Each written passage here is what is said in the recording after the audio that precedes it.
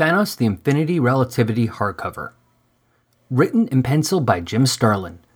Inks by Andy Smith. Colored by Frank D'Armata with Rachel Rosenberg. Lettered by Travis Lanham. Cover art by Jim Starlin and Rachel Rosenberg. Logo and book designer Jerry K. Fletcher. Assistant editors Jonathan Mosaine and Jake Thomas. Editors Tom Brevoort with Will Moss. This hardcover has been reprinted a few times. Once in Italian, which you can find as Thanos La Relativa dell'Infinito. It was printed in December 2015 as a hardcover. It was also printed in June 2016 as a softcover in Germany, Thanos Die Infinity Alliance. And of course, you can always find it digitally on Comixology and Marvel Digital Comics Unlimited. This hardcover starts in the Negative Zone.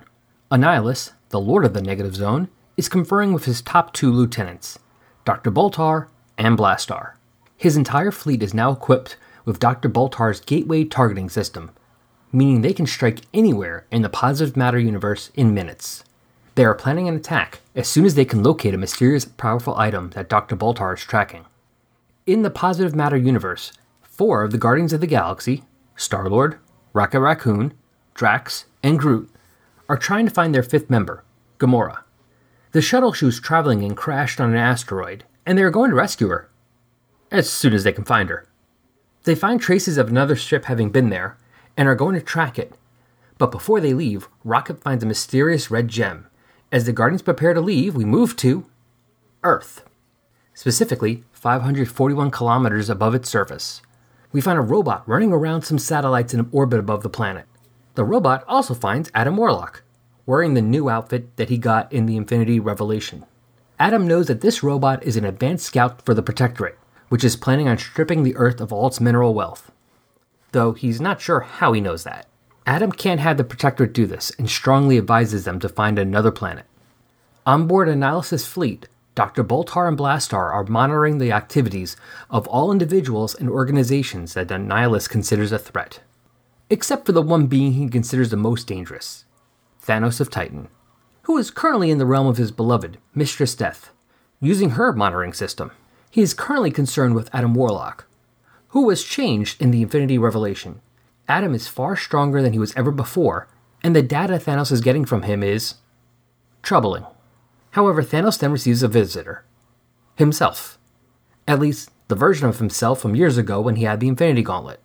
The Gauntlet version tells him that he needs to find Gamora and Pip the Troll, and let them know that Adam has returned. While Thanos prepares for his journey, Adam is speaking to someone. After recapping his life story, we see he is talking to Gamora. Maybe. And where they are speaking is a mystery. Don't worry though, we kind of worked this out during the episode. While this is happening, the Silver Surfer finds Adam's body unconscious in the only surviving ship of a vast, now destroyed armada. This was the Protectorate. The armada was controlled by an advanced AI. It was once filled with millions of members. The citizens of Polterac 7, a worldwide pandemic had hit the planet, and the AI was able to rescue a lot of the population and take them to space, traveling the stars of the people in cryogenic storage, protecting them until they can be cured. But at this point, there were only 2 people remaining, but the AI is still treating it as if it has to deal with taking care of millions. Adam was able to stop the misguided AI by destroying all but one of the ships, which is the one that actually had the 2 people on it. Now, as the Surfer watches, Adam Warlock vanishes. And he wakes up in a luxurious bed. Getting up, he speaks to a Skrull, Zelor. He apparently works for Zelor as a gladiator on the gladiator asteroid New Kral. Not knowing about Adam's return, Pip the Troll is in Starlin's bar, cheating at cards. He's about to get his ass kicked for the cheating when he is rescued by Thanos. Pip at first wants nothing to do with Thanos, since he refused to help Pip rescue the Hulk from Annihilus last time. This was in the Thanos vs. Hulk miniseries, which we covered in episodes 30, 32, 37, and 39. However, once Pip learns that Adam is back, he rushes to find him. Thanos also informs Gamora, who's annoyed because she had been captured by slavers and was just about to escape. But Thanos tells her that staying on her present course will bring her right to Adam, so she has to pretend she's still a captive to see where they'll bring her. Turns out they're headed for New Kral. On New Kral, our characters are about to come together. Adam is the headlining feature in the fights, while Pip and the Guardians have separately shown up there as well. Star-Lord is a bit concerned about Adam's presence, since the last time they saw him, Star-Lord killed him. He wants to just find Gamora and get the hell out. Along the way, Rocket tries to have his new red gem, which I'm going to be calling the red herring this episode, identified, but no one has any idea what it is. While he's trying to get it identified, we see Annihilus and several of the Great Powers, including the Shi'ar, Kree, Skrulls, and Galactus, among others, have now tracked the mysterious item of great power to New Kral. Okay, that's as far as we get in this episode. Not to jump too far ahead, but even though the big reveal of this mysterious item of great power will be covered in the next episode, we're going to have to reveal it now, because it's going to be really hard for us to accurately discuss this part of the story without revealing it. So here it is. Rocket's gem is nothing to Trick. The real item of great power is Adam Warlock. You see, in the first hardcover, The Infinity Relativity, the Adam and Thanos of our reality come into contact with the Adam and Thanos of another reality. By the end of that story, our Thanos and our reality are still around. Our Adam is dead, as well as the other Thanos, and in fact that other entire reality. Only their Adam Warlock has survived, and is now living in our reality. Well, that's what we thought at the end of that story. Though the truth is that other reality survived as part of Adam Warlock. The entirety of that universe exists inside of him, which is why he is so much more powerful than he was before, and has knowledge he shouldn't have. You confused? Don't worry. Brian and I do our best to explain that in the episode. And if you want to refresh yourself on the Infinity Relativity, we covered that in episodes 14, 15, 16, 18, and 20. Alright, that's enough of the synopsis. Let's get this started.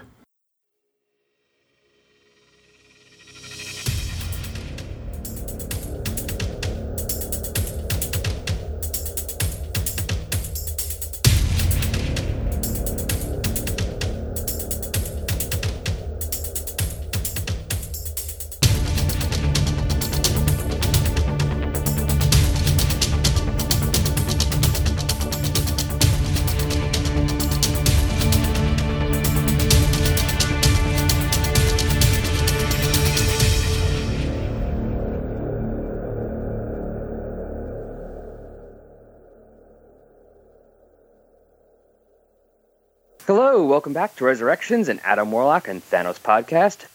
I'm your host, Al Fedeno, and this episode we are not covering some flimsy little comic book. We have a nice, it's not Vagrant Killing size, but we have a nice little hardcover, original graphic novel, if you will, featuring Thanos by Jim Starlin. And if I'm covering that, that means you must know who's with me today. Hello. Hey, Brian. Hello, I'm Brian Zeno.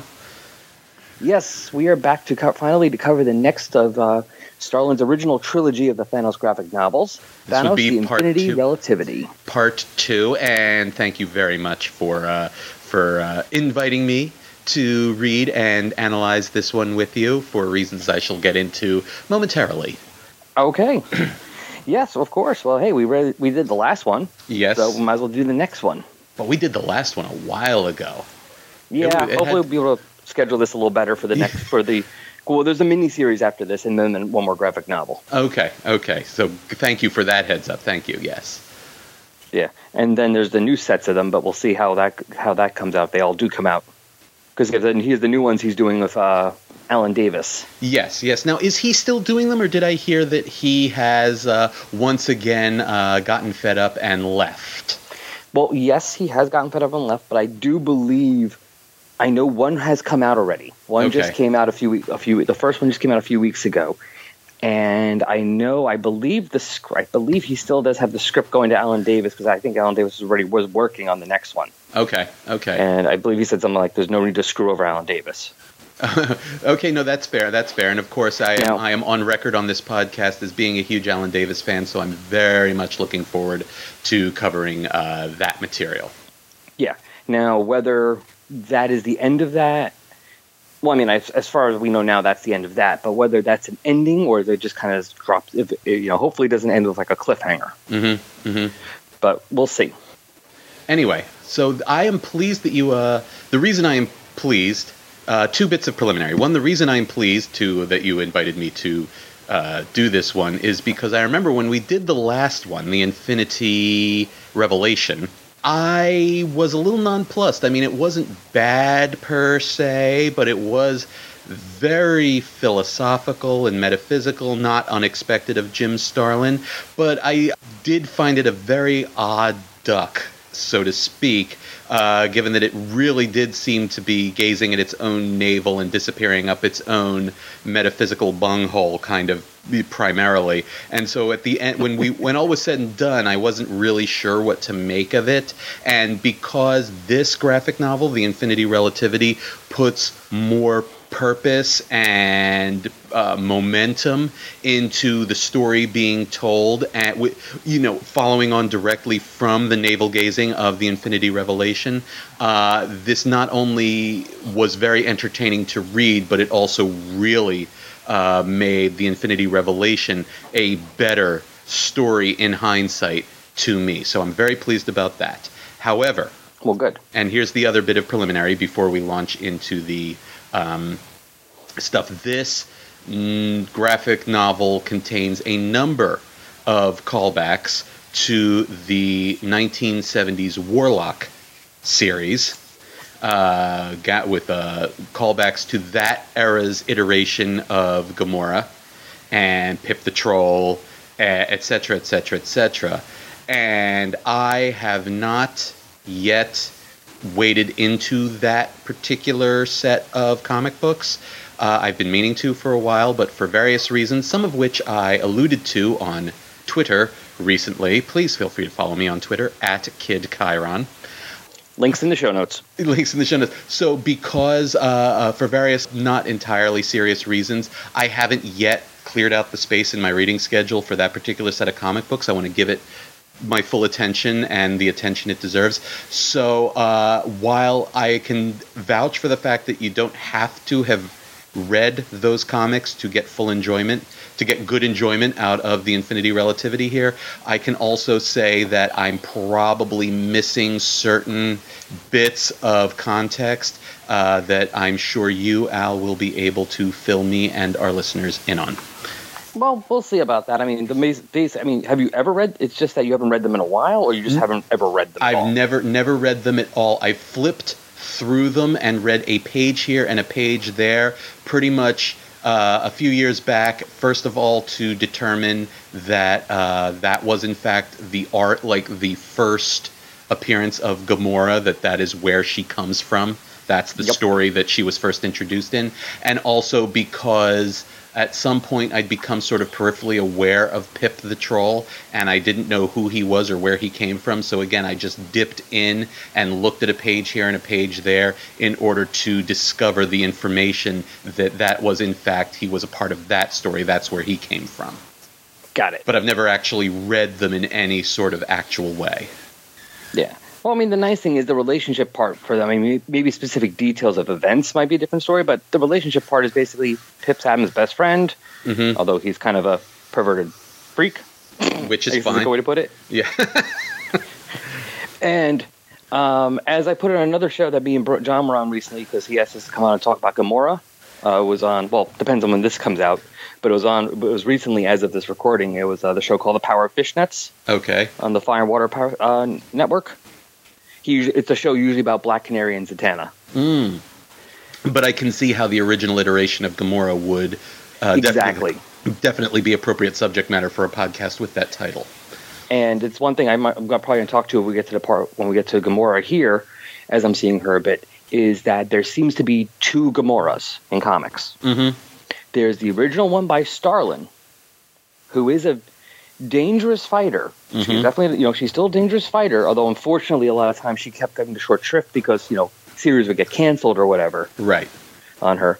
But she's a dangerous fighter, violent, but the relationship between her and Adam was, well, take Catwoman and Batman, but make them, make Batman even more repressed let's say, and make Catwoman regular Batman.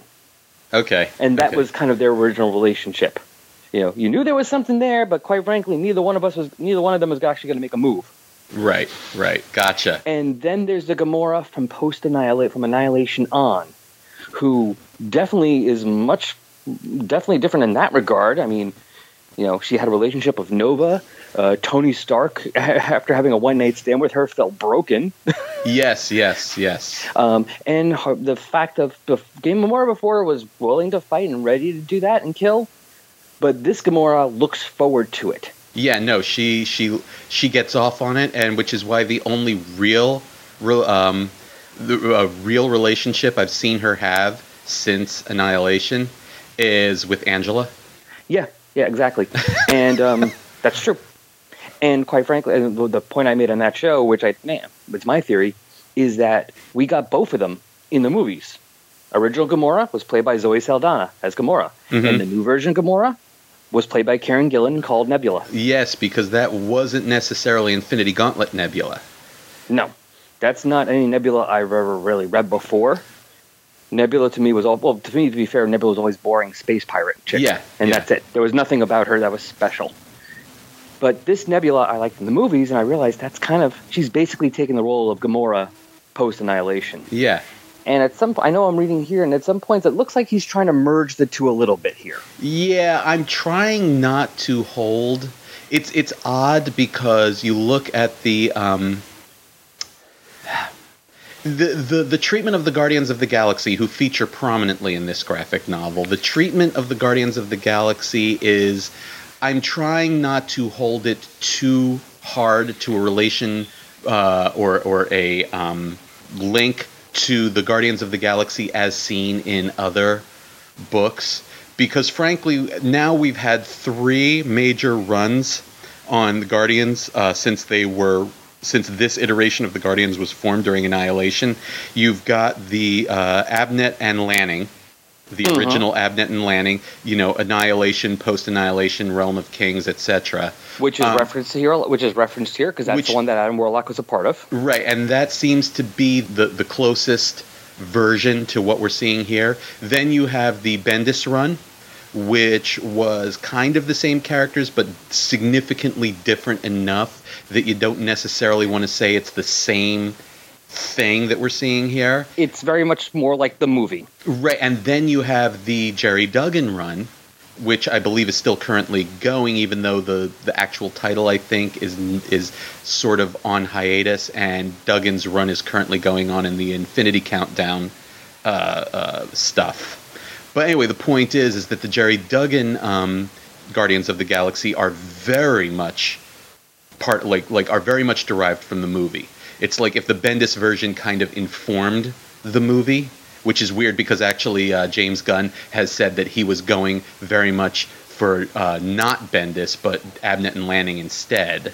But anyway, point is, if the Bendis run kind of informed the movie, the Jerry Duggan and Aaron Kuder run really seems derived from the movie, informed by the movie rather than informing the movie. Anyway, the point is, but since this is Starlin, and it's weird because Starlin, obviously he can write other people's characters. That's something he's often done. He debuted on Iron Man. I was recently reminded that he was the writer of Batman Death in the Family. And for a little while before and after. Yeah, exactly. So it's not that he can't go in and write someone else's property, but when he's in full-blown Starlin mode, it seems like everything, you sort of have to keep in mind that everything's kind of taking place in a little pocket Starlin-verse. And is not to be narratively or canonically beholden to anything else going on in that company's publications. Especially in this instance where, let's face it, Adam Warlock, did he create? No, but he basically recreated him. Yeah. So Thanos, he created. Gamora, he created. Drax, he created. So exactly.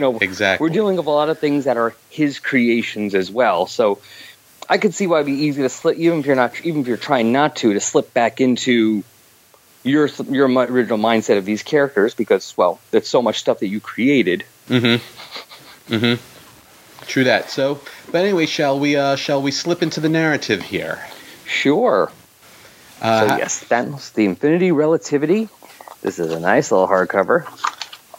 With I'll do the synopsis and do the creator credits there. Okay. But we do have a little intro by James Robinson, which is very nice.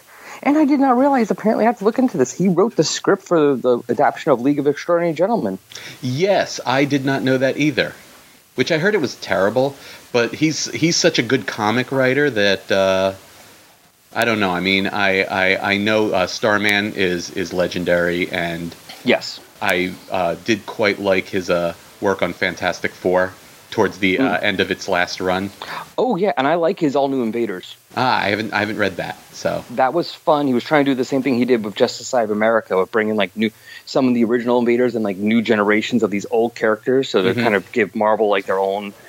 Because DC definitely has a much bigger thing for Golden Age characters than Marvel does. Yeah. Oh, absolutely. There's legacies and stuff of these characters running around. Where with these Marvel, it's kind of like basically it's Torch, Cap, and Namor, pretty much it. Yeah, and Torch is primarily Vision lately, so.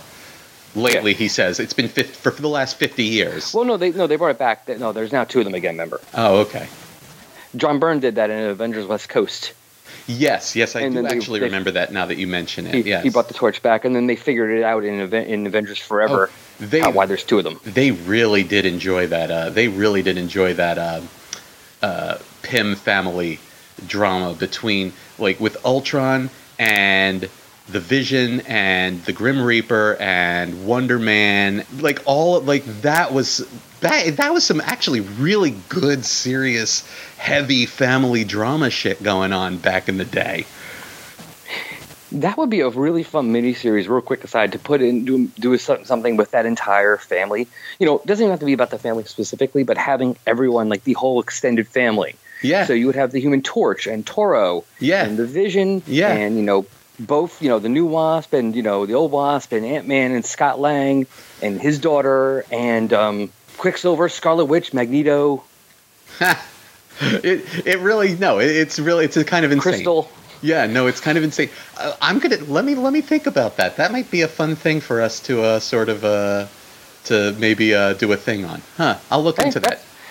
Once I finished the comic book ages on there, I have my other stuff, but I had fun doing that one thing where we had like a big thing to do, and besides the fact it gave me a bunch of episodes, it was kind of like a fun little topic. Yeah. To doing that other feed. So this is always another fun little thing we can try and work out as well. Yes, I'm down. But anyway, yeah. That aside, let us try and stay on. Stay on target. We're too close. Stay on target. This episode, we do the introduction by James Robinson. That's it. Yes, that's it. We'll get through two pages, and then we'll have to pick it up in a couple of weeks. Okay. Anyway, go on. So we're into the main series. Okay, here we go. Finally, pictures and words. Woohoo! Yes. There are. I just counted. There are 95 pages of story in this graphic novel. Just for the record. Wow. So yeah, that's a nice meaty chunk of storytelling that we're getting out of Mr. Starlin here. Yeah, and thankfully, because he can't really draw anymore after that hand injury. So Kara, we start in the negative zone, and we're basically back in Annihilation. Now, I have to ask.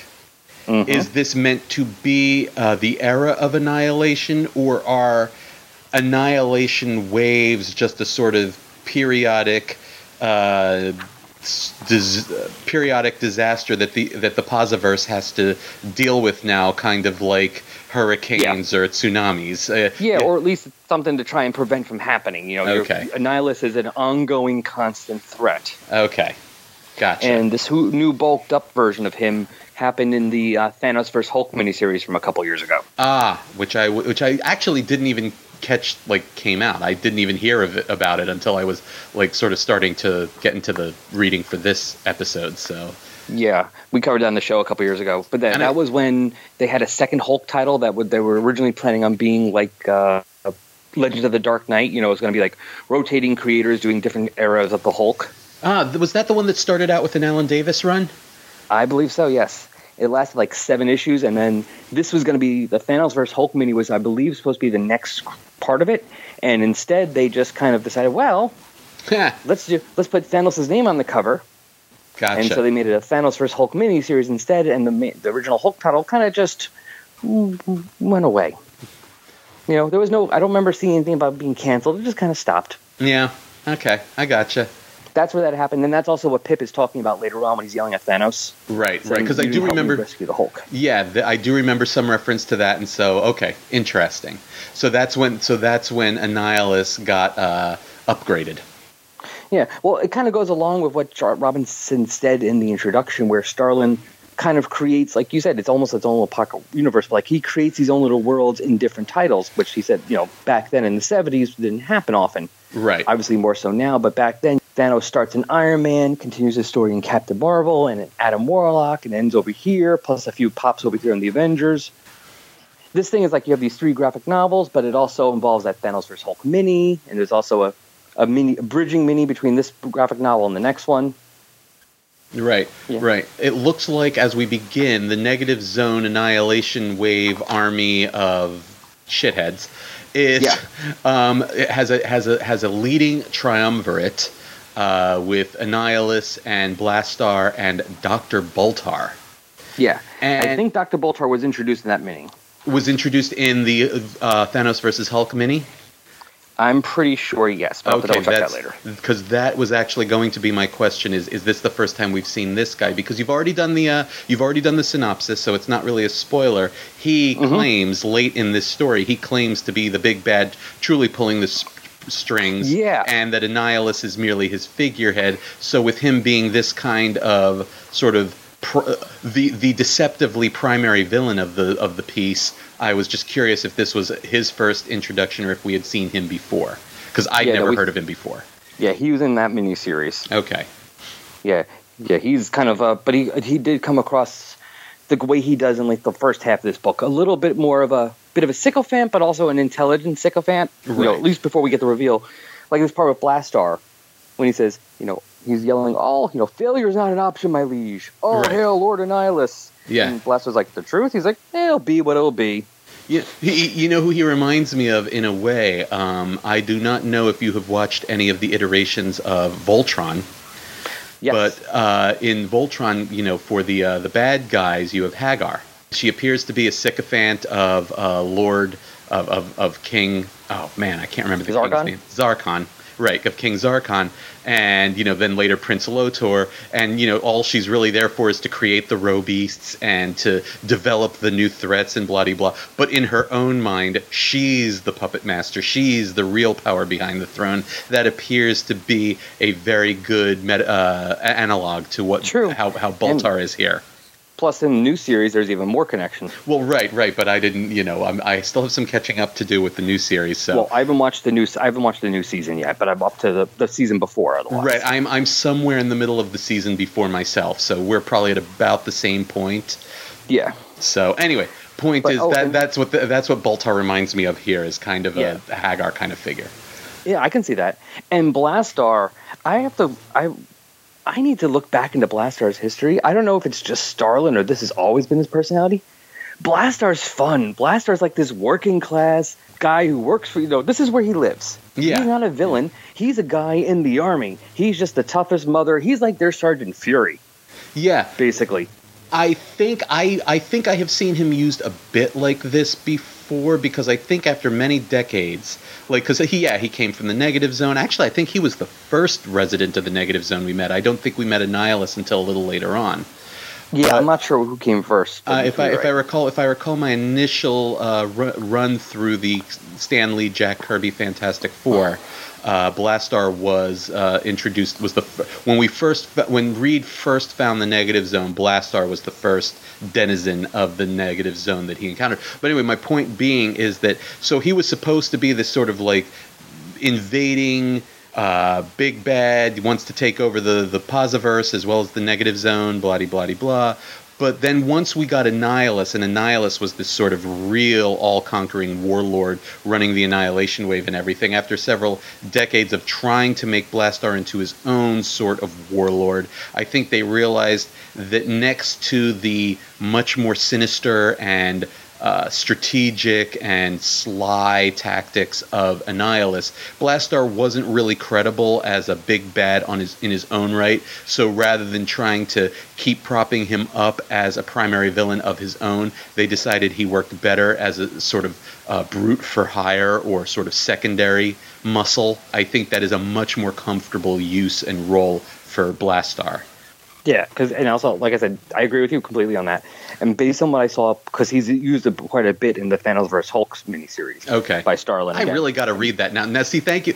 I really got to make that a priority to read that now, because clearly I'm missing quite a lot. Yeah. Well, it's more just background with these characters for the most part. But it's fun, especially the fact that, like I said, based on reading that and this, he basically has Blastar be Sergeant Fury for the Annihilation Wave. Right. And that's his characterization. I mean, it's a lot of fun. At one point, he's like, "Oh, gotta love my boot jets." So he's falling, jumps around. Mm-hmm. It really is. I just came with that now, but he is Sergeant Fury. Yeah, he's so much fun. I like Blastar. I really do. And that's good, because with this kind of big cosmic story, like in general, and especially with the way Starlin writes, he's kind of old school. It's good to have a deft, sort of much more engaging character like that, because otherwise everybody would be like, giant badasses Shakespearean speechifying at each other. Exactly. And you don't. You got this, this guy. Yeah. So they're ready to attack, and they're looking for, over there. But for now, we go back to the positive universe. We have the part with the Guardians, and Rocket finds, I'm not sure. For now, I'm calling it the red herring. Yes. That's exactly what it is. That's exactly what it is. Yeah. I find it interesting, just a slight note here, that the way Starlin draws Groot, he looks very similar to Beta Ray Bill. And I don't think that's deliberate. I don't think that's deliberate in any way, shape, or form. It's just this artistic choice that he made. But I found it occasionally a little distracting, frankly, because every time Groot's on page, I'm sitting there saying, wait, where did Bill come from? Oh, that's Groot. Okay. Yeah, because the body's very smooth, too. He draws a different Groot. It's fun. I can deal with that, though. Well, it's a little weird every time I see him. And I'm going to give him a pass. He writes Starlin because he created Drax. He did not create this iteration of Drax. The Drax that Starlin is responsible for is the 70s Drax, and I believe he's also responsible for the dumb, brute 90s Drax of the Infinity Watch. But the fact is, the red tattooed current Drax is an Abnett and Lanning. You're right, Giffen. You're right, Giffen, because he wrote the miniseries. Yeah, which was fantastic. I've read that thing twice, and it's just so good. But anyway, which is more of a throwback to the original. Yeah. But anyway, the point is that Drax, as invented by Giffen and as developed by Bendis and Duggan more recently, Starlin writes Drax with a more casual mode of speech, like Drax, like here on page 3, where he says, "Gamora bagged by traffickers." That's a sort of that is a very casual diction that I don't think you'd see from Drax in any other book that he's in. So I'm trying to remember, because I've been reading the Infinity Countdown, but not, except for Guardians of the Galaxy number 150. I'm not caught up on that series. Right. And Guardians 150 I picked up and read because, Return of Adam Warlock. Yes. I am still working my way through the Duggan run, because the weird thing about the Duggan run is, much like the recent Greg Rucka run on Wonder Woman, it did alternating issue storylines. So I was sort of waiting for a bunch of them to come out.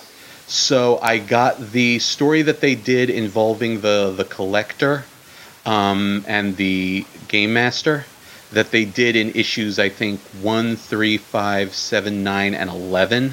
But I haven't read the even-numbered issue storyline yet. Oh, okay. And then that wound up with issue 150, and then transitioned into the Infinity Countdown stuff. So I'm still working my way into that current run.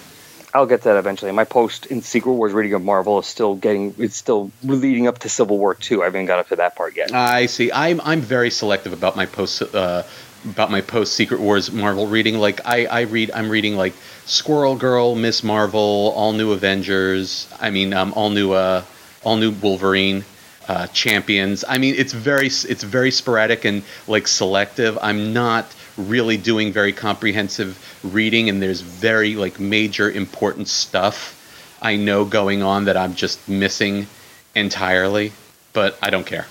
Yeah, well, I'm reading on Marvel Unlimited, so I'm not paying any more for it than one issue than another. So it's kind of like easy for me to throw it all in there. Right. No, each I hear week you. following up. Yep. Oh, but I will say this: All New Wolverine is so far, at least the first 9 issues. Yeah. Wow.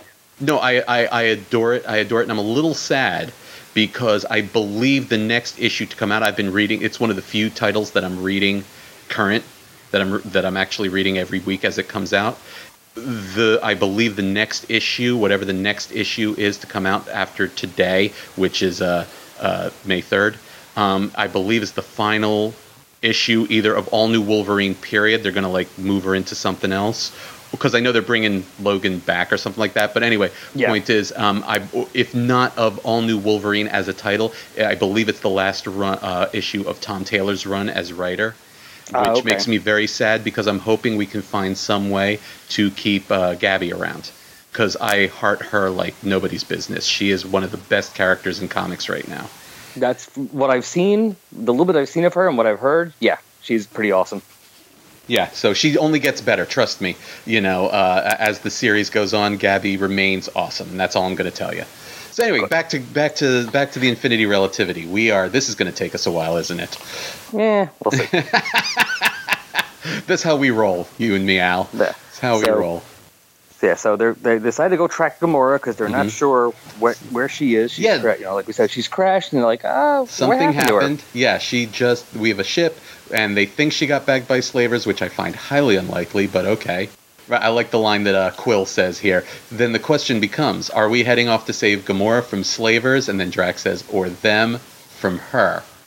And Rocket goes, my money's on our gal running the whole operation before we ever catch up with her. And I'm like, that's good stuff right there. Yeah, that's entertaining.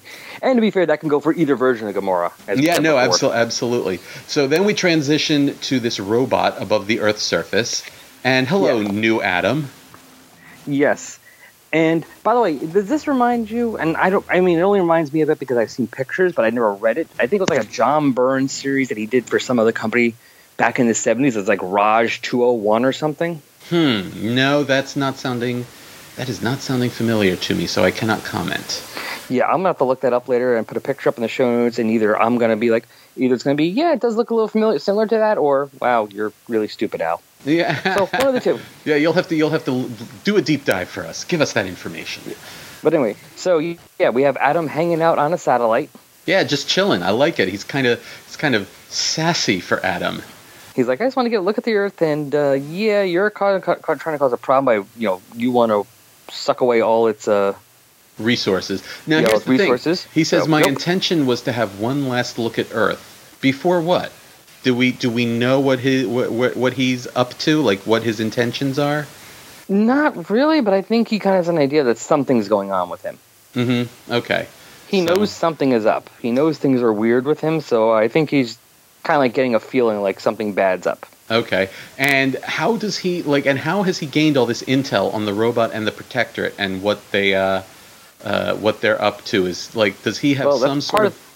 That's part of the mystery we'll get to later in the episode. Issue, but he even says here, I know what you are, even though I should not. Ah, okay. Even though I should not. That's fair. Oh, yes, you're right. How he knows this is a major plot point later on. You're absolutely correct. Yeah. You're absolutely correct. Yeah. So that and all the new powers he has. Because now he's able to like almost telekinetically stop this robot and basically destroy it. Now, I probably asked this question to you when we did the Infinity Revelation several years ago.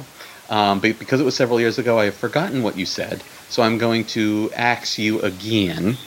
Mm-hmm. Because my exposure to Adam Warlock as a character is at this point primarily limited to his years as him back in the 60s and the first few issues of the Roy Thomas Gil Kane run from Marvel Premiere, I believe, back Yeah. in the early 1970s. So in the last panel here on page 5, we see Adam with this kind of, I would the first word that comes to mind is sinister or, badass kind of expression on his face. And I noticed that one of the Adam Warlocks that was running around the Infinity Revelation also seemed to be a lot darker and a lot more, well, frankly, evil than the Warlock I was originally familiar with. So I have to ask, I'm guessing as part of all of his 90s storylines with the Infinity Watch, etc., etc., etc., Warlock went to some dark places and got into some bad activities. Is that correct? Actually, it's a little bit of both. Yes, that is true. Okay. So he definitely is a bit more of that. He's definitely not as naive as he was, let's say, in that original Marvel Premiere series. Okay. Or that 8-issue Warlock run before he got crucified. Right. Okay. But also, just to refresh for you or anyone else from the last graphic novel, what it was is there's a story of basically two universes, two Right. Adam Warlocks, two Thanos. Both universes were basically screwed up. Remember, they were changed into like an Adam Warlock world and a Thanos world. Yeah. And basically, the Thanos of that universe died. That universe, well, we'll say died for now. Yes. And yes. our Adam Warlock died. Right. And instead, this is the Adam Warlock from that other universe, which is why he's wearing this costume. Right. This is apparently for him, this is the costume he's always worn. Mm-hmm. And so now he's been inserted in our universe, and most people, he just assume he's the Adam of ours, and it looks like the events of his past are more or less the same. Okay. Okay. So it's kind of like in the movie Beer Fest, if you ever saw it, by the guys who did Super Troopers, where the one guy dies and then his twin brother shows up, and they're basically like, hey, so you're going to basically take your brother's place. Yeah. Can we just call you by his name? Yeah, great. It's like he never died. God, okay. Interesting. No, I never saw that one, but I will take your word for it. So anyway, so this Adam Warlock is much more of a badass than I remember. So he makes quite short work of the Protectorate, it would appear. At first when I was reading this, that when you see this Armada, I thought that was the Annihilation Wave, but you're right, that is the Protectorate he's showing with. Mm-hmm. He teleports to. Mm-hmm. And we'll see what he does to them in a little bit. But we go back to Boltar and Blastar, checking out basically home pervert videos Annihilation is making of all of his enemies. Yeah, seriously, they got perv cams everywhere, you two nasty boys. Yeah, no wonder Blastar has that smile. They both have that perverted smile. I know. They're looking awful happy. I'm like, okay, I don't need to know what you two have been doing. Although I'm looking at these pictures in the background, I'm like, really? Onslaught's still around? Yeah, that's a good point. That's an interesting point. And do you know that it is above Onslaught? Is that supposed to be Nova? I'm looking around. Yes, that is a Nova. Now, which Nova that is, I couldn't tell you, because there have been several. Yeah. Now, since Richard Rider, in at least Annihilation, remember, ripped Annihilus out of his armor, I could see it being him, because obviously he probably would not be very happy with that individual. Yeah, but Sam, his son Sam has been running around as well. True. We get the Thing, Silver Surfer, Gladiator. He's not Richard Rider's son. Sam is the son of a Nova. But he is not Richard Rider's son. That's right. So yeah, we also have Silver Surfer, the Thing, and we've got Black Bolt, and I'm trying to. Who is that next to Galactus? Terrax. That's what right, Terrax. So anyway, Super Skrull, the Great Intelligence. No, the Supreme Intelligence. Supreme Intelligence. Great Intelligence is Doctor something Who. Else. That's Doctor Who. That's Ian McKellen. So here is a thing that I wish to know, and this is just a little bit of meta, but Blastar says, you're new to this, Boltar, it's the unexpected that usually throws a monkey wrench into the works. They have monkey wrenches in the negative zone? That's quite the Earth colloquialism he's employing there. Of course they have monkey wrenches. Okay. And they're called monkey wrenches? Yes. Okay. They had monkeys. Annihilus got sick of them. Oh, and okay, and he turned them into bugs. Yeah, that works. Yes. So that. No, I know. Yeah. Anyway, just something that's weird. I'm sorry. I apologize. I can't help thinking like that. I have. No, I know. Sometimes you're like, really? How do you know what that is? I'm stuck in copy editor mode, and I always want to fix people's I always want to fix everyone's grammar and punctuation. So sometimes when I see something like that, I'm just like, my first thought is, are you sure you want to use that phrase here? Doesn't it sort of wreck the world building? But then I'm like, okay, just let it go, Brian. Let it go. Be in the spirit of the story. Okay. And I do like on that bottom of the page, Blaster has a little smile as he's pointing at the blank screen. Yeah. As Baltar's saying, in this venture, nothing's being left to chance. And he's like, really? Then who should be there? Yeah. So, and that does transition us to Thanos paying his girlfriend a visit. Yep, so I guess they're on again now. Yes.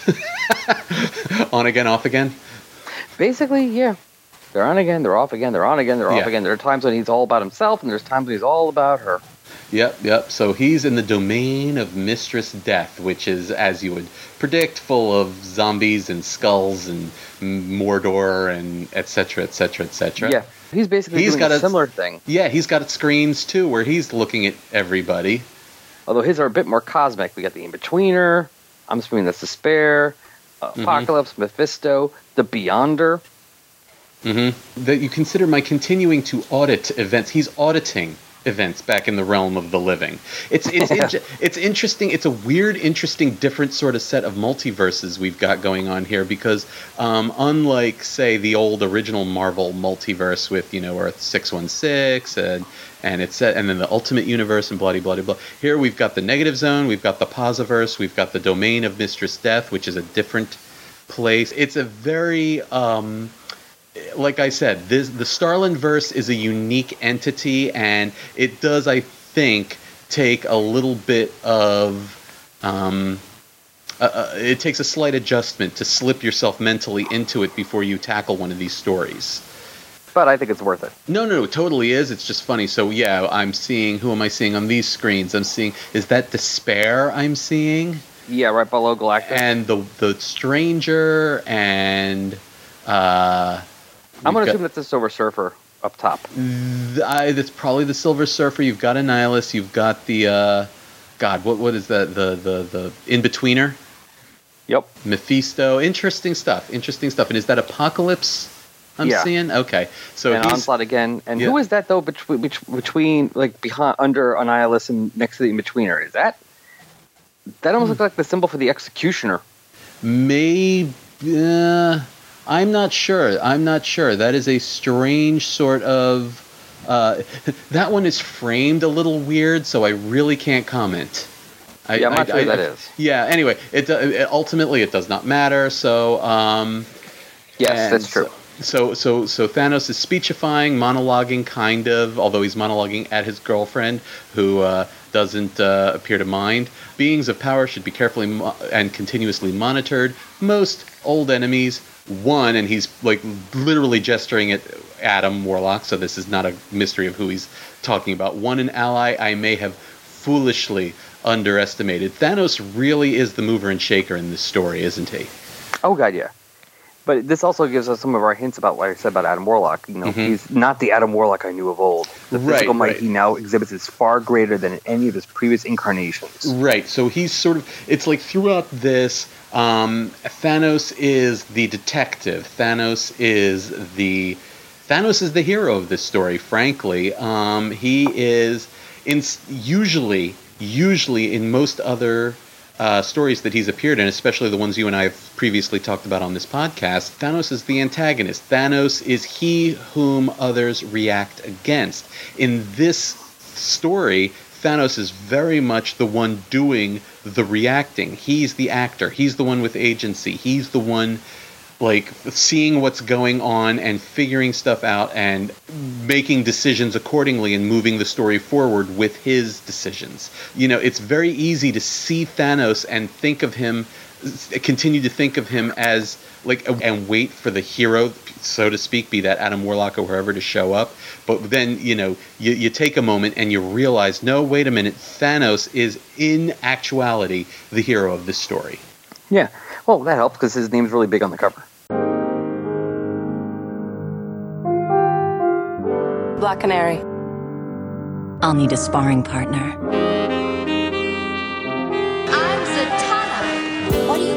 some leggy dame in nylons? Or have I answered my own question? Ladies and gentlemen, it's time for magic.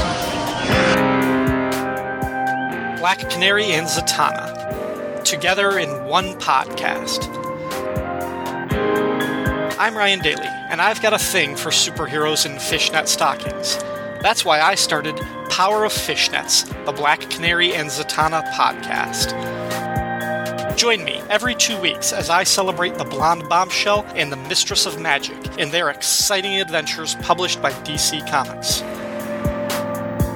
Power of Fishnets, available on iTunes and at fireandwaterpodcast.com. True, but even there, I mean, there have been times in the past where they've put, here, we're going to give a spotlight to this character, but it's still very hard often for writers or editors or companies, putting pressure on the writer. It's often very hard for them to break out of that traditional hero-villain mindset and do such an interesting and complicated 180 on a character as we see Starlin doing with Thanos here. That's all I'm saying. No, that's true, because in fact, going back real quick to that Thanos vs. Hulk miniseries, one of the reasons you could tell was definitely meant to be a whole part of that Hulk series is because it's really more of a Hulk story against the Nihilists with some Thanos. Yes. Yes, indeed. In fact, I think there's a whole issue that has no Thanos. Right. So I can, that's what I'm saying. So, it's very easy to get, it's very easy for them to say, well, the audience wants to see this, or the audience won't be able to handle it unless we frame it thusly, and therefore. So just at times like this, I say, good on you for having the guts to present Thanos in such a different and complex way. Yeah. That's true. And now, so we get Thanos, so we get a flashback to something you've released, I know you've read. We get from the Infinity Gauntlet powered Thanos. Okay. Remember, when we did Thanos Annual 1. Right. He popped in there showing that Thanos was doing more with the Infinity Gauntlet than just what we saw on the page. Right. Because if you have complete control of time and all that stuff, you're going to do a few other things while you're busy fighting Wolverine. Right, exactly. I mean, considering how quickly he beat all the heroes in that one issue, I think it was issue 3 or 4, the one with the cover, the Come At Me. Yeah. No, I can imagine this taking place right then and there while he's like just, blast killing everybody. But I do find it kind of interesting here, and this gets into time travel shenanigans and all of that stuff. Obviously, this is always a thing. But, on page 10, the Infinity Gauntlet Thanos informs our Thanos, for lack of a better way of identifying him. It is imperative that you inform Gamora and Pip the Troll that Adam Warlock again lives. Now, when we were first presented with the Infinity Gauntlet story, did Adam Warlock again live in the way that we are knowing here, or is this a sort of retcon, like the rebirth of Adam Warlock in the way that we saw in the Infinity Revelation has had a ripple effect that is retroactively changing stories that we already consumed, but that were different when we initially consumed them? See what I'm saying? Yeah, I think so. I mean, he did come back. He was dead, remember, and he did come back in Infinity Gauntlet, but he came back in the traditional way, in a cocoon. Right. Here, this is the way where he comes back completely differently. Well, actually, wait, he did come back slightly different in Infinity Gauntlet, because in Infinity Gauntlet, what it was because they were in Soul World. Right. Inside the Soul Gem. He took their souls and put them in the body of a car that had just crashed, and the 3 occupants who were bank robbers died. Right. And they took over the bodies, and then he went into the cocoon to completely reform himself. It's like, I find that interesting because here's one way to look at this.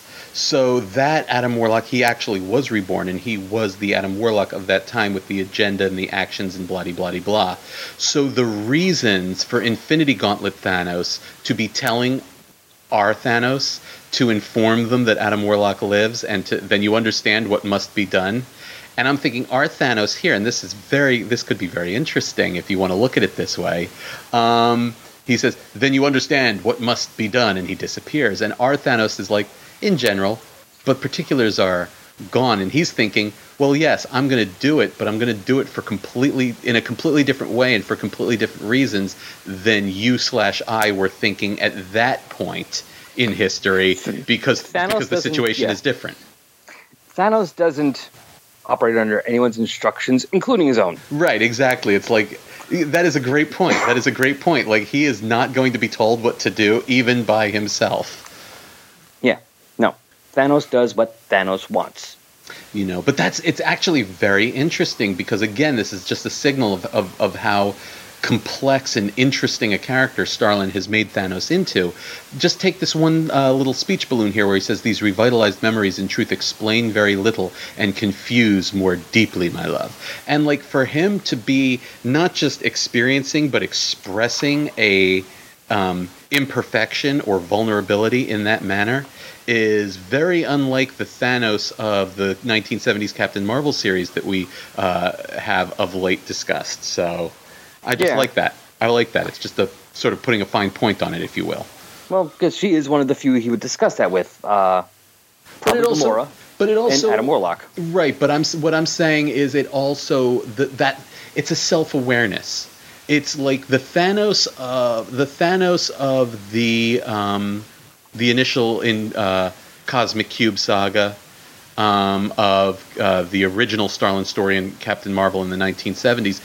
That Thanos, as presented, would not have had the self-awareness, I guess, to even be aware of that confusion. Like, not even, like, much less discuss it with anyone. He would not have even, he would have, if it even impinged on, he would have dismissed it, I think, because he was so convinced of his own superiority and infallibility. And so I think that his ability to recognize, his ability to recognize that confusion is a sign of a deepening and a complicating and a maturing of the character, both in story and in the hands of the writer. No, I agree. And yeah, well, that's one reason to make Thanos such a great character. Mm-hmm. He's one of those ones who've gone past that. Even though he is a villain, he definitely is not just a villain. Mm-hmm. I mean, there's a few other ones like that you can do these interesting stories with. Doom, for instance. Mm-hmm. Mm-hmm. Is another one you can actually do these multi-layer stories with. Yep. So now we get a couple of very interesting, very Starlin-y pages. I mean, think of how, like, this page 11 here, with the narrative, the dialogue happening in narration boxes, differently colored to indicate the different speakers, and then the art just like going from black to a spark to an explosion. Like, think of how perfectly or how comfortably that particular page and layout and approach would have worked in any of the 1970s Captain Marvel issues that we have discussed. Oh, definitely. And also very cinematically, like, that would work well as, like, a camera going through space, through blackness with, words, people talking over it, and then coming to light. Mm-hmm. This light in the distance getting closer and closer until it's a blinding throughout the whole screen. Mm-hmm. They're colored very simply, at least. Because the orange is Adam Warlock, right, with the yellowish, and the green is Gamora. Gold, yeah, and the green is Gamora. But it's original Gamora. That's not. And who is that? Who is? Who is he really talking to, and where is he talking to them? Yeah, well, that's true. That's true, because the last we saw him, he was out to bust up the Protectorate's invasion fleet, and now we have Gamora sort of teasing him, if you will, about suicide, and the fact that he never stays dead. And this is, of course, all a very Starlin-ish segue into an explanatory flashback, where we get to, like, just look at how it all started. Strange is the norm. Just look at how it all started. And so we learn about his sort of his origins as him and his initial conflict with Thor over Sif, as presented in Fantastic Four and Thor in the 1960s. But again, they are just, while mostly as we remember, they are still sort of, we are still sort of presented with them as, yeah, but look at him. It's still new Adam. It's different. It's new Adam. It's the new Adam since his rebirth in the Infinity Revelation, and that's kind of cool. Yeah, in the same costume in every single version. It's there's no change except for when he goes to Adam Warlock. Right, exactly. But we still get the same events with the High Evolutionary and the Crucifixion and the events of the events of the Church of Universal. What was the name of the church? Universal Truth. Universal Truth. And the Magus and all that. Magus. The Magus. And then we have the Infinity Gauntlet stuff. Right. And him getting the gauntlet. The Goddess, Thanos clones, Akhenaten, there was always some adversary to best. So we really get like an interesting sort of almost 50 years of history compressed into 4 pages. More or less. Yeah. So that's nicely done. Nice. I sort of dig on that. Oh, one thing I do want to comment on here real quick on this 2-page spread with like the words in the middle. Yeah. And like the little typewriter on the outside of it. Yeah.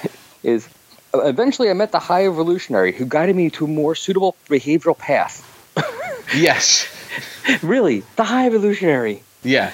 That's we did that sort of initial meeting between them and well he did he's had brief periods of time where he was humane and normal and human, but for the most part, the High Evolutionary is like just a monstrous. He's like, I made a creation. You know what? I don't know if it's perfect. Let's just kill them all.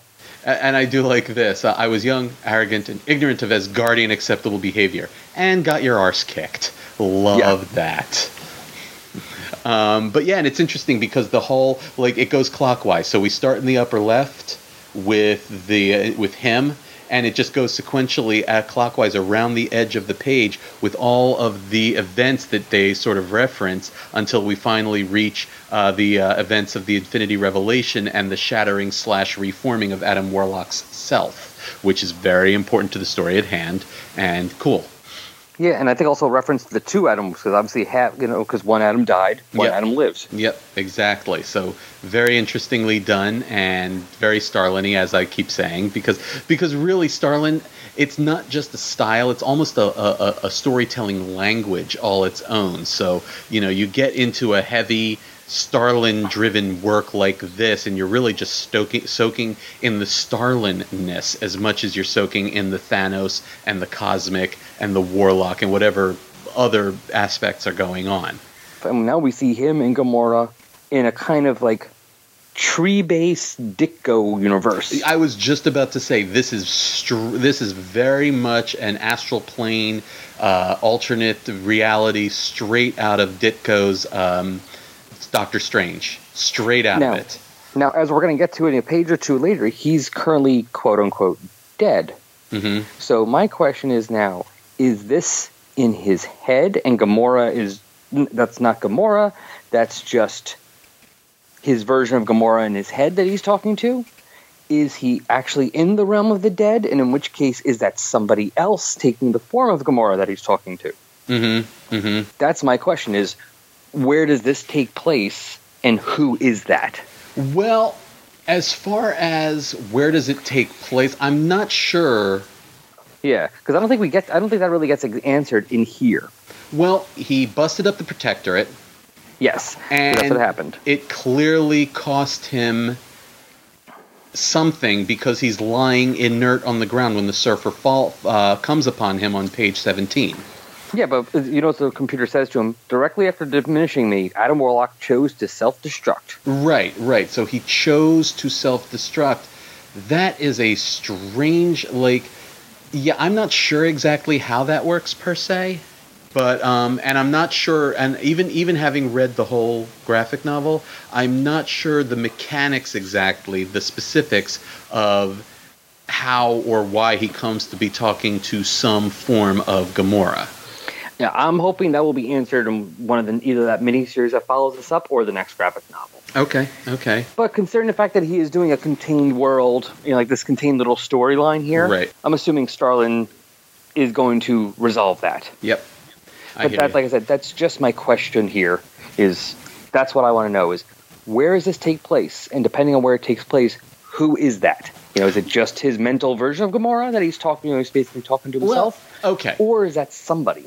Here's the thing about it. And this, to answer your question about where it takes place, and it's time to address, it's going to be hard to go forward with analyzing this story without addressing the elephant in the room of the later revelation, being that this atom is in fact not just. This atom is in fact a contained embodiment of the entire reality that seemed to be destroyed in the Infinity Revelation. Yeah. When that Warlock's universe appeared to be destroyed, it was in fact reconstituted and embodied as this Adam Warlock. So when we talk about where is this happening, it's like this is not just a single being with a psychological mindscape where something like this can happen. This could actually be the Gamora from that universe. Right. And this is all happening in, some sort of... Inside this Warlock is not just a person's psyche. It is an entire universe. So that, I believe, is the closest we're going to come to a coherent answer as to where that took place. Yeah. So this is like when you have Hulk and Banner inside their head talking to each other. Right, exactly. Exactly. I mean, technically, in both instances, they're talking, both Hulk and Banner, and actually you could technically say they're talking to themselves. Right. But it is an actual different personality or being that's in there. He's containing so much reality inside his self that is something that can happen. Because he's the MacGuffin that Annihilus, we'll find out, is Annihilus. In the very beginning, Annihilus' whole reason for trying to go into the positive matter universe, again, is this thing of great power that he wants. Right. And it's what it is Adam Warlock, because it's the power of our entire reality. Mm-hmm. And it's also why he knows all the things he knows, because from what we can see, if this is his memory, when we going back to that page of the history of Adam Warlock, that pretty much is the history of the Adam Warlock we know. So based on a lot of things like that, we can assume that basically the two realities were very, very similar. Right. The 616 and this other one, I think it was like 20141. I forget which one I saw. It's something. Okay, editor's note here. The actual universe that the other Adam Warlock is from is 19141. Not whatever the hell I just said. Ignore that. Okay, back to the actual episode. But you can almost assume that basically, they're the exact same realities. The only difference was his costume. Okay, fair enough. Yeah, no, you're right. So anyway, that's just something that weird nature of this Warlock is something we're going to have to keep in mind, because it's not just a MacGuffin. He is in a way he is the MacGuffin, because he's this giant. He represents this giant energy source, and Annihilus and his people are chasing him, and that's the motivation for their invasion, and blah blah blah. But at the same time, it also changes the nature of this Warlock as a character and a phenomenon, and that's definitely something to keep in mind as we proceed with him. Okay. So, but anyway. Speaking of that protectorate, we get the... Sorry, I didn't mean to interrupt. No, I was just going to say, so the Surfer turns up and sees the wreckage of the Protectorate, and we learn about why they were trying to strip Earth of its resources. It's a very Doctor Who type story here. Yes, it really is. You could absolutely see the Doctor turning up, and which just creates an interesting, weird little thing, because remember, in his recently wrapped run on Silver Surfer, Dan Slott openly based at approach to the Surfer and his adventures on Doctor Who.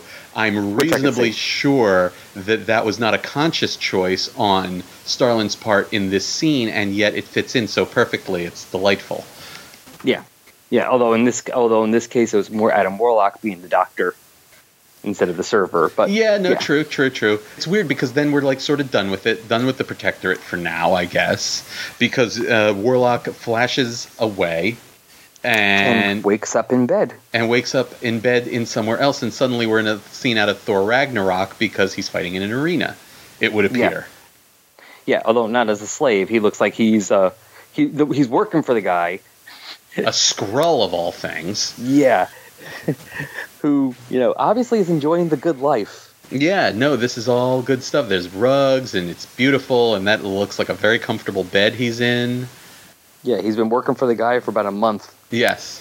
For Zelor. So interesting. So I'm trying not. I don't want to get like distracted trying to decipher whether like he was kind of in his sleep. He was. Oh, okay. Yes, he was in his sleep. He was sort of astral projecting himself elsewhere to take a look at Earth and then to deal with the Protectorate. That wasn't his physical form. And just think on that. This new Warlock has that kind of power that he can decimate the Protectorate's fleet without even using his actual physical body.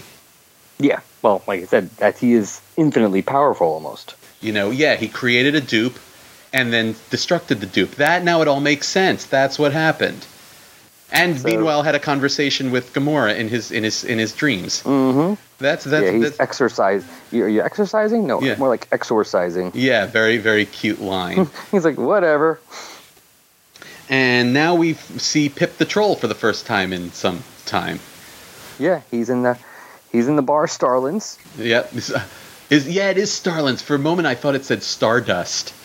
No, it's Starlands. Because it's the bar that Rocket talks about in the beginning, too. And he says, I bet you we'll find Gamora there. Yeah. So, and that looks like Judge Dredd coming out of Starlands. It kind of does, yeah. In the establishing shot. But then we go, and he's in Starlands, and he's...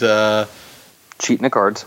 Engaging in shenanigans, as honest Pip the Troll, who never cheats, does. Mm-hmm. Yeah. And he's about to get his butt kicked until he has help. It scares the crap out of everybody. Yeah, Thanos saves him, and that's got to be a little bit of a disconcerting experience for Pip, given the history. Pip kind of takes these things of Thanos in stride. He's like, so you killed me once, big deal. Yeah, no, it is funny, though, you're right, because Pip really, he's not intimidated by Thanos. He's just like, remember when I came to you for help in rescuing the Hulk? You told me to buzz off. He's really like, so I'm done with you, big guy. Just, whatever. Go hang. Yeah. Well, I guess, if there's two approaches to take if somebody kills you, and obviously you come back. You're either going to be terrified of them, right? Or you're like, well, what's the worst going to do? Oh, are you going to lobotomize me and kill me again? Yeah. What's whatever. The worst? What are you going to do? Fire me? Kill me? Been there, done that. Yeah. Besides, I can teleport now. I'm more useful to you. Yeah. Alive than dead, so... Yeah. So things really start moving now, though, because, Thanos brings Pip into the plot line. And now, unlike what came before, which was still with the villainous monologuing and invasion initiating that Annihilus and Blastar and Boltar were engaging in their few pages. For the most part, Thanos in the realm of death, and Adam and Gamora in his headscape, and even the Surfer's sort of like little dialogue with the Protectorate's AI. All of that was very much of a sort of nature of reality, philosophizing, metaphysical piece with the nature of the Infinity Revelation as a story, which we sort of referenced earlier. Now, though, when Thanos grabs Pip out of Starlands and explains to him, Adam Warlock's alive again, and use your link, you'll confirm it's true. And Pip's like, yeah, he is alive, but he's different. And Thanos, because he is. What I'm saying is now we're getting into actual events. We're getting into things happening and people doing things. And instead of sort of endless... Not endless. I mean, that's a negative word to use. I don't want it to be a negative connotation. But instead of the sort of just philosophizing that has been the bulk of this story to date through the previous graphic novel and this one so far, now we're getting into stuff happening. We're getting into plot. Yeah. Well, it's a little different structure. The last one, like you said, was very much the whole philosophizing and all that stuff, that last graphic novel. This one, it's like, okay, we've set up mindsets and how things are with the philosophizing, and now using that where they are. That's where they are mentally. Now that's what we're using that to inform the action. Exactly. Yeah. So that's why Adam Warlock is fighting in a gladiatorial ring. Right. And that is why now you have all these things coming at him and blah blah blah. Right. Exactly. Because Gamora's been watching it on. See, Thanos is a jerk though. He doesn't tell Pip he's on three-way. Yeah, I know. Tell somebody when you're on a three-way call. Yeah, I know. God forbid they say the wrong thing, but no, you don't. He doesn't tell Pip. Well, Gamora keeps silent. Now you know what I gotta disagree with you because maybe I've read too many Le Carre novels, But the fact of the matter is, that's tradecraft. You don't give away everything. It's like, yes, I hear what you're saying. That's the nice thing to do. But if you've got serious shit to get accomplished, the nice thing to do isn't always effective. You know what I'm saying? So the nice thing to do is also not going to be done by Thanos 90% of the time. And that's also true. But I'm saying I'm not going to knock Thanos for this, because the fact of the matter is he wants to make sure that what needs to get done gets done. So I'm going to be like, yeah, you. The thing I like about Thanos in this sort of weird semi-heroic Thanos that we've gotten over the course of the 2 Infinity graphic novels is that he's actually not just efficient. I mean, Thanos has always been kind of efficient, but he's very effective. Like, he means to do things and then he does them. And the fact that there are complications that keep the plot interesting and that keep the plot moving, the fact that there are complications isn't due to, Thanos miscalculated, or, Thanos was keeping things to himself, pointlessly or whatever. It's just, he's doing things and he does what he wants to do, but the consequences are a little unexpected. And that's really my favorite kind of storytelling. Well, it is well done here. Yeah. Professor Zoom Yukinori led an ongoing expedition through his favorite single-issue comic book stories from the Bronze Age of DC Comics. With unique celebrity guest perspectives to set this program apart from other comic book review podcasts. Solomon Grundy don't understand. Entity Terra Man, I'm not following either. Bizarro totally get it. I intend to participate in your podcast show of wonders. As if I wasn't nervous enough. Little Professor Man, mansplaining again. Accessing files. Experience the wonder. Bizarro, what in tarnation did you do? Adios, partner. I am Bizarro Terra Man. Goodbye. Of the Done in One Wonders podcast Wonder Show. Watch out, you square-brained varmint. Only on the Fire and Water Podcast Network. So, and we have. So yes, we find out Gamora's on 3-way. Yeah. Sorry about that. That's okay. So we find out Gamora apparently was captured. Mm-hmm. And apparently has to stay captured now. Right, which I find interesting in that she's already clearly been contacted by Thanos, and her capture by slavers was not entirely involuntary. Well, no, I think it was. At least what it looks like to me is that she's captured by the slavers, she's gotten the cuffs off, Thanos contacts her, and he's like, maintain your present heading and status and you will cross paths. Right. And, she's like, oh, well, great, I just got the cuffs off, now I got to put them back on. Right, exactly. She's like, I was ready to rescue myself, and now I got to wait. Yeah, but what just one quick aside here, and this is I put this at, not just Starlin's rendering, because he invented Gamora and all that, but also his current rendering, plus the coloring of Frank Darmada. Gamora's facial coloring has always been interesting to me. The coloring around her eyes I've always been curious to know if that is a cosmetic feature, a chosen cosmetic feature of herself, or if that's biological based on her alien species, whatever that might be. I'm 90% going to say biological. Right, but in this case, it almost looks like the way Frank Darmada colors her, and over the way Starlin renders those eye decorations.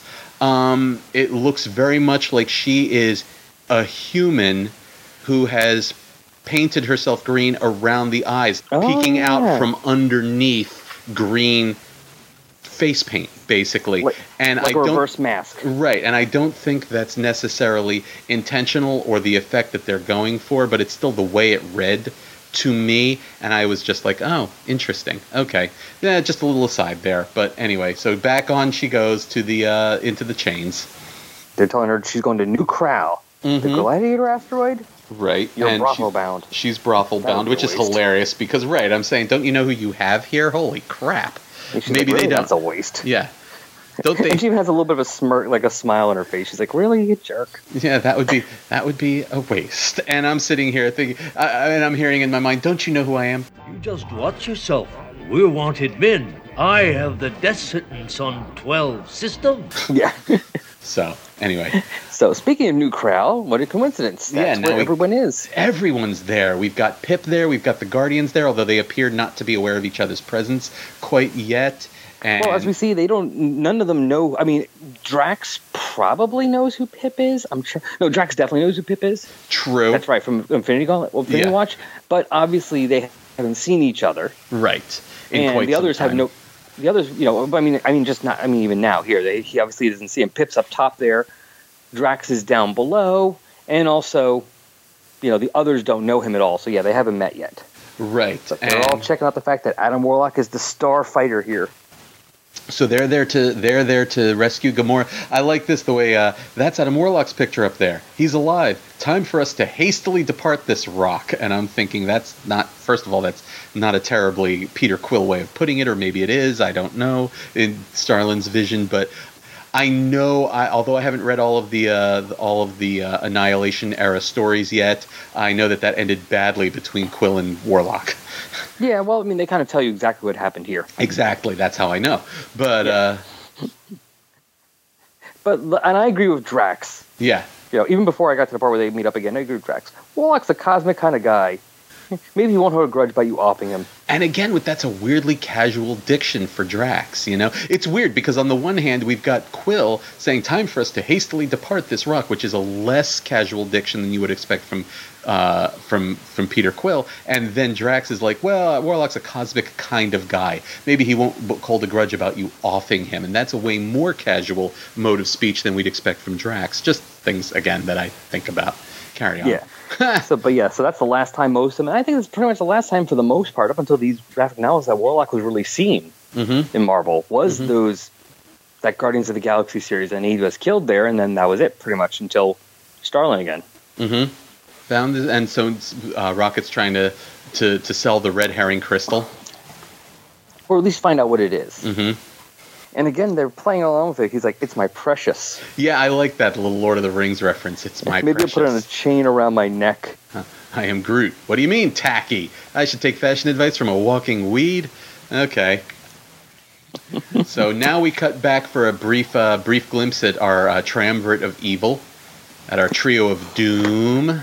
Well, pretty much everyone, too, but they get the biggest panel. Now, because as we see, everyone is all of a sudden Sorry, go on. This is deliberate misdirection on Starlin's part, because we cut from a scene of Rocket talking about the gem with the very unusual translucence and hue, like nothing this particular vendor has ever come across before, to Boltar talking about, sire, I have determined the precise location of the power source we seek. He's really trying to deke us into thinking the power source is that gem Rocket's carrying around.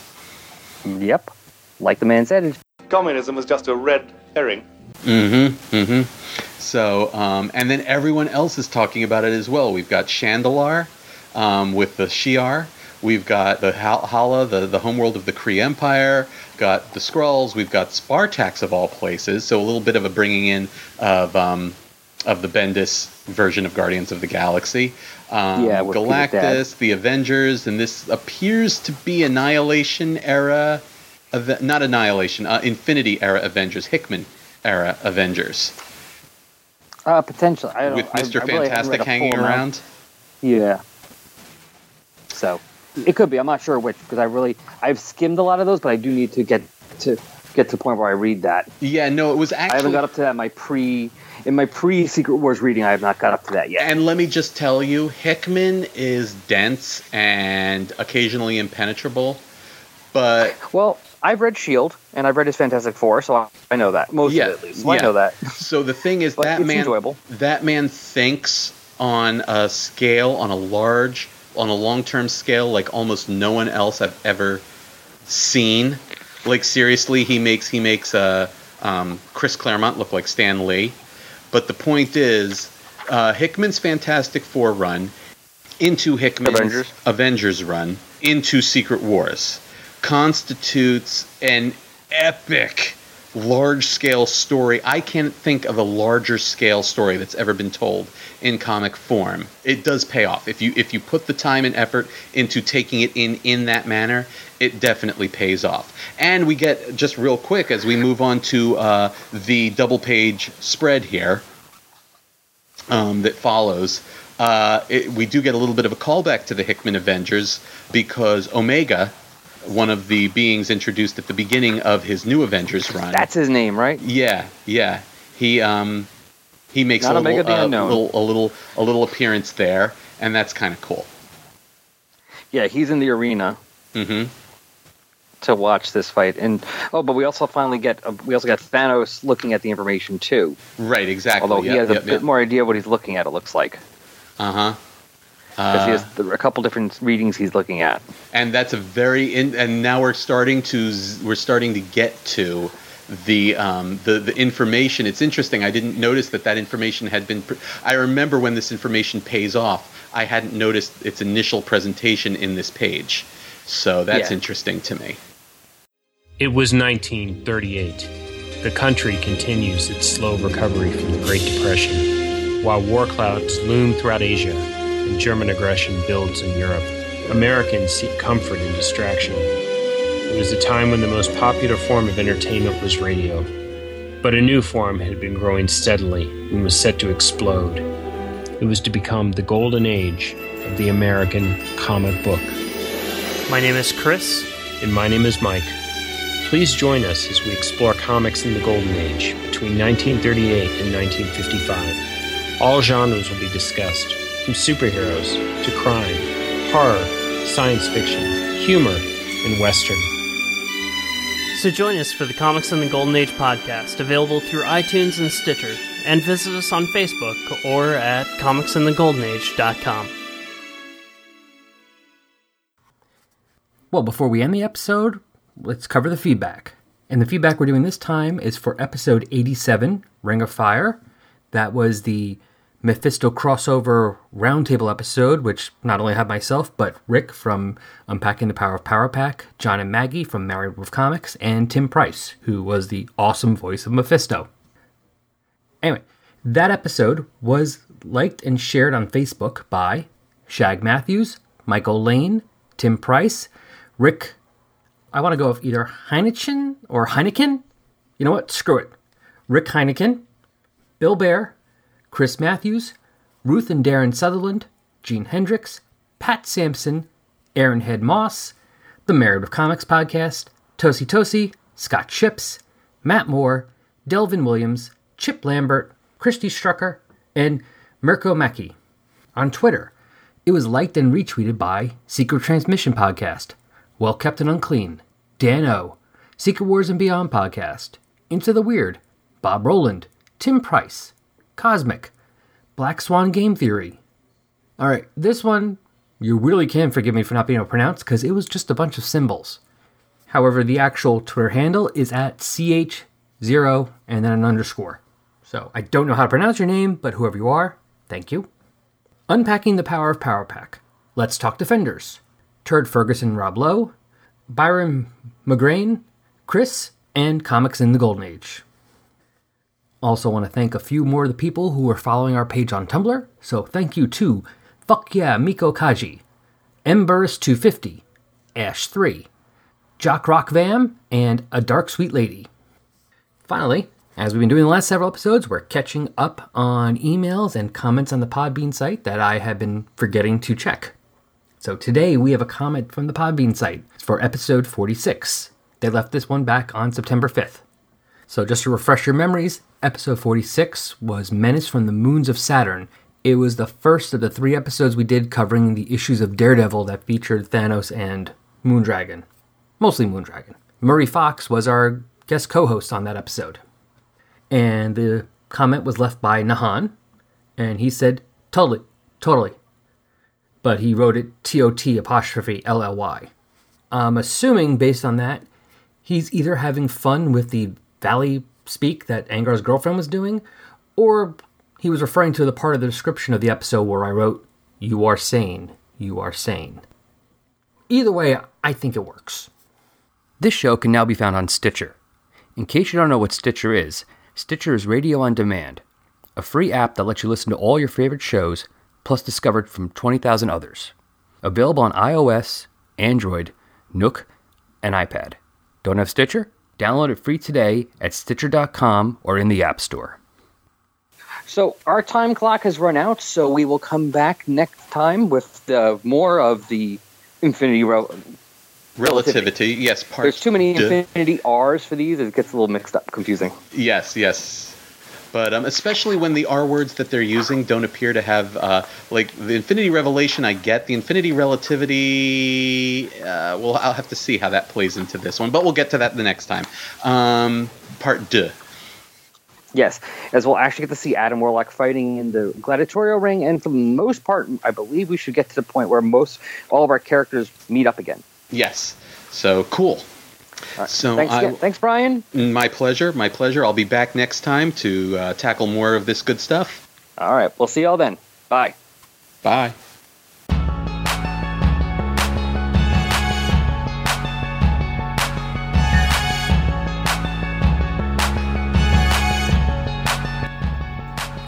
Resurrections, an Adam Warlock and Thanos podcast, is a fan-made production, and no copyright infringement is intended or happening or even understood.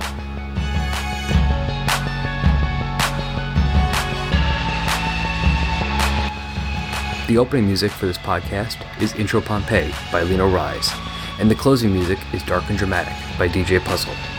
Both are licensed by the Creative Commons license. You can find Lino Rise at free-intro-music.com and DJ Puzzle at peaceloveproductions.com. Links to both can be found on the Tumblr page.